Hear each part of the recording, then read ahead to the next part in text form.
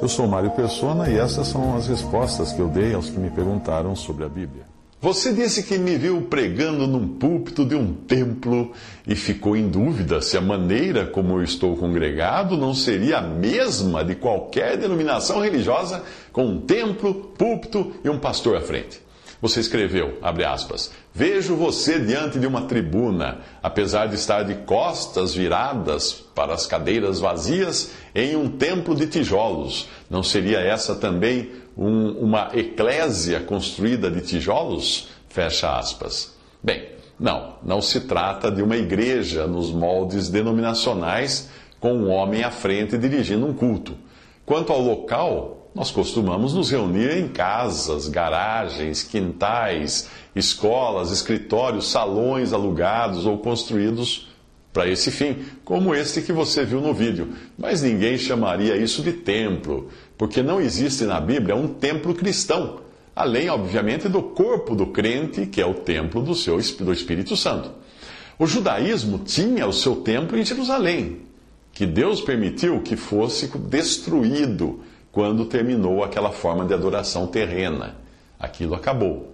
Hoje não existe o que você chamou de eclésia construída de tijolos, porque a palavra significa simplesmente reunião, a palavra eclésia. Se você reunir tijolos numa pilha, isso não é eclésia ou igreja, segundo a Bíblia.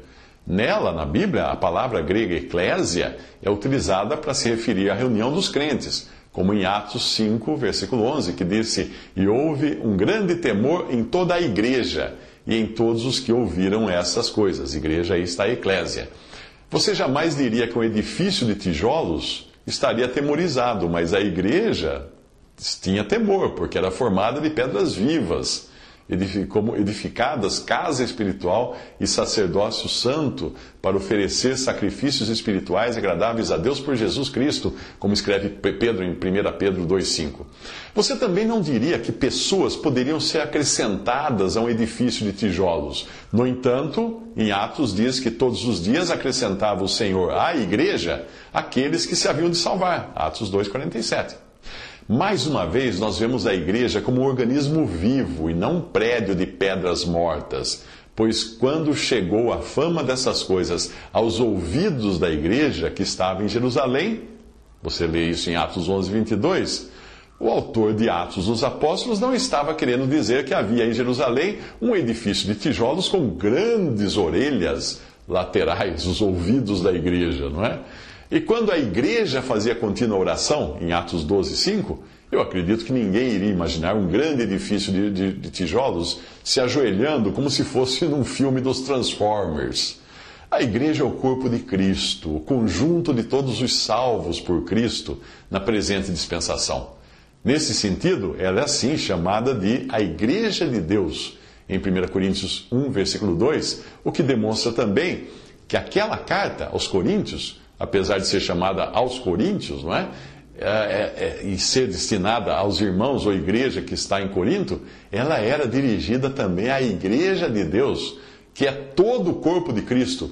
E lá diz no começo, no preâmbulo da carta, diz, aos santificados em Cristo Jesus, chamados santos com todos os que em todo lugar invocam o nome de nosso Senhor Jesus Cristo. 1 Coríntios 1, versículo 2. Muito bem, a precisão da palavra de Deus é tamanha que você nunca encontrará ela referindo-se ao corpo de Cristo como igreja de Cristo, mas sim igreja de Deus. Mas quando ela se refere a diferentes lugares onde essa mesma igreja de Deus estava congregada, aí sim o apóstolo Paulo fala de igrejas de Cristo. Romanos 16, 16, referindo-se às expressões locais desse um só corpo, desse único corpo que é a igreja de Deus, da qual fazem parte todos os salvos, todos. Outra coisa importante é entender que apesar de todo crente em Jesus ser membro do corpo de Cristo, e todos serem membros uns dos outros por formarem um organismo vivo, eu não encontro na Bíblia a expressão membros da igreja, porque a igreja são os próprios membros do corpo unidos, né, no corpo de Cristo. A igreja é o conjunto desses membros. Então você não é membro da igreja, você é membro do corpo de Cristo. e membros uns dos outros. Vale lembrar também que no original grego do Novo Testamento a palavra eclésia não aparece para referir-se apenas aos salvos, mas também aos perdidos, quando eles estão juntos. É o caso desta passagem de Atos 19:32. Veja você. Uns, pois, gritavam de uma forma, outros de outra, porque a assembleia, ou eclésia, a palavra no original, caíra em confusão, e na sua maior parte nem sabiam por que motivo estavam reunidos. Esses eram, obviamente, aqueles que estavam se opondo à pregação do Evangelho. Quanto ao fato de você dizer que me viu diante de uma tribuna em um templo de tijolos, eu perguntaria o seguinte: quando você vê o presidente da República falar numa tribuna, ao dirigir-se aos brasileiros na TV, acaso você acha que ele está pregando a palavra de Deus num templo? E quando o professor na universidade ou o palestrante na empresa usa um púlpito para falar, você acha que o assunto deles é a Bíblia? Talvez você não perceba o quanto a sua visão foi desfocada pela tradição religiosa que você recebeu nas denominações que frequenta. O salão que nós usamos em Limeira foi construído por meus pais para esse fim, para as reuniões, para ser usado para as reuniões. E meus pais congregaram durante alguns anos e, quando partiram para estar com o Senhor, me deixaram o salão como herança. Existem outros lugares onde o salão pertence a um ou mais irmãos que cedem igualmente o lugar para as reuniões. Inclusive, eu já congreguei numa assembleia nos Estados Unidos, onde os irmãos decidiram comprar um imóvel e doá-lo a um irmão idoso que é deficiente e que recebe uma ajuda mensal a título de aluguel, para ajudá-lo também nas suas despesas. Geralmente os irmãos usam a própria casa, uma sala alugada num hotel, um escritório, uma garagem, onde eles possam promover reuniões, porque o lugar físico pouco importa, não tem nenhuma coisa de especial nas paredes, no prédio de tijolos, não tem. No início do livro de Atos, os cristãos que formavam a recém-criada igreja ainda não entendiam o que tinha acontecido com eles. Eles achavam que eles tivessem apenas passado por um reavivamento, quando o Espírito Santo desceu ali em Atos 2. Por isso, eles continuaram frequentando o templo de Jerusalém e, ao mesmo tempo, tinham reuniões em casas. Mas, quando o Senhor revelou a Paulo o mistério que estava oculto em Deus desde a eternidade, aí eles entenderam que o templo e todo o seu cerimonial, aquele templo judaico, havia ficado para trás. Como Jesus já tinha explicado o que aconteceria quando ele conversou com a mulher samaritana. Hoje nós não adoramos como adoravam os judeus, com um templo, utensílios santos, altares, sacerdotes, incenso, etc, etc. Não.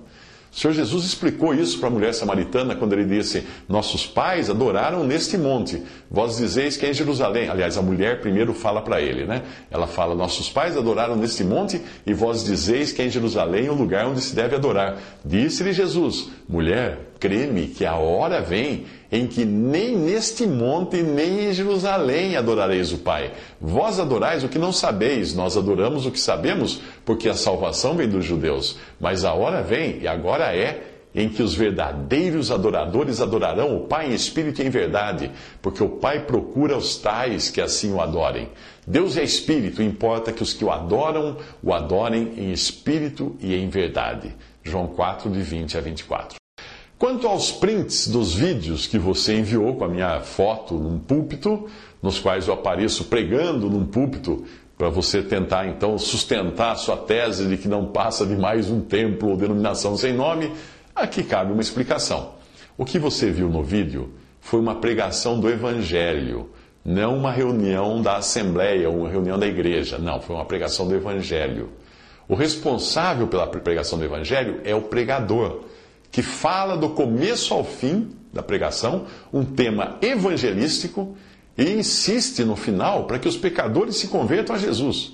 O alvo da mensagem não são os irmãos salvos por Cristo, mas os incrédulos que eventualmente estão ali convidados para assistir a uma pregação do Evangelho. Aquela pregação poderia ser feita em qualquer lugar, mas aqui, onde eu congrego, na minha cidade, nós usamos o mesmo local das reuniões para pregar o Evangelho aos domingos à noite para amigos e parentes convidados. E alguns irmãos, então, se revezam em entregar a mensagem evangelística, não é uma mensagem de doutrina. É evangelho. Se você escutou, assistiu os vídeos, você viu que era sempre insistência. Creia no Senhor Jesus para você ser salvo. Eu ia falar isso para irmãos, né? É para crentes, para incrédulos, aliás, que é pregado o evangelho. Talvez a sua dificuldade de entender esteja no fato de você pertencer a uma denominação religiosa. E nesse caso, se o pastor da denominação onde você frequenta for um evangelista, os membros vão ouvir o evangelho em todas as reuniões. E que geralmente terminam com um apelo para que a pessoa se converta.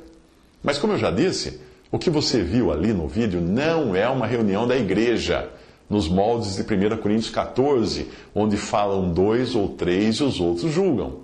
Reuniões assim, falando 2 ou 3 e os outros julgando, você vai encontrar gravadas em áudio num site, anote aí, conferenciasbiblicas.com.br, sem acento em nada, né? conferenciasbiblicas.com.br. E o outro site que você encontra é Reuniões Cristãs, sem acento também, reuniõescristãs.blogspot.com.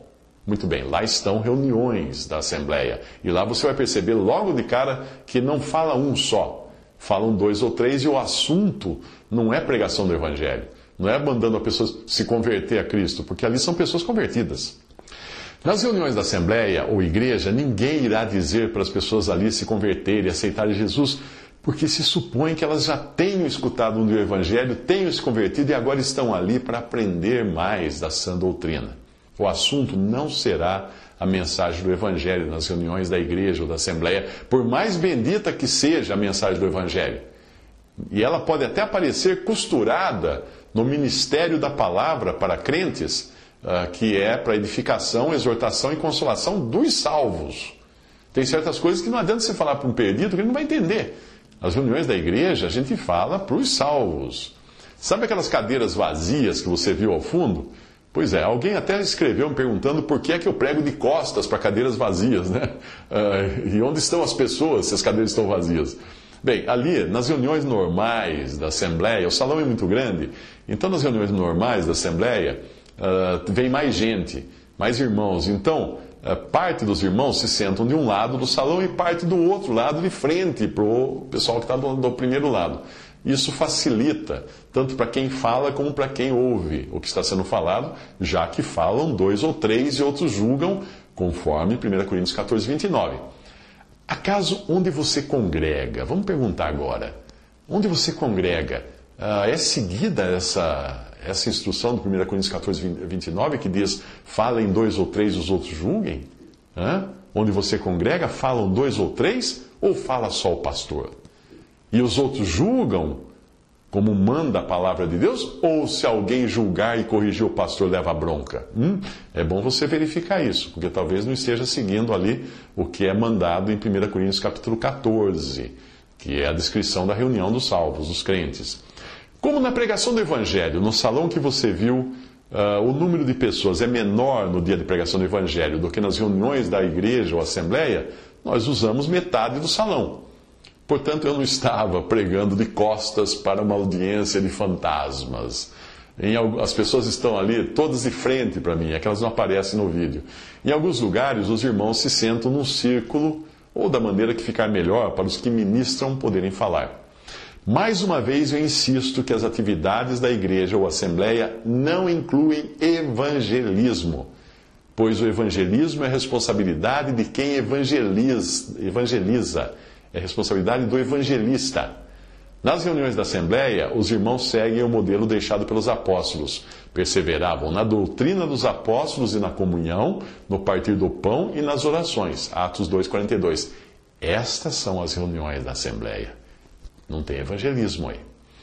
Veja aí que fala de doutrina, que é ministério para crentes, comunhão, partir do pão, que é a ceia do Senhor, e orações. Não fala de evangelismo. Agora, se você quiser entender mesmo a palavra de Deus, você vai precisar se livrar das suas lentes denominacionais e tentar enxergar tudo sem a influência que você recebeu de séculos de religiosidade. Porque eu aposto que em nenhum momento você julgou o que viu ali pelas lentes da palavra de Deus, mas você usou o que é normalmente aceito no meio religioso. Portanto, siga o conselho do Senhor e não julgue segundo a aparência, e sim pela reta justiça.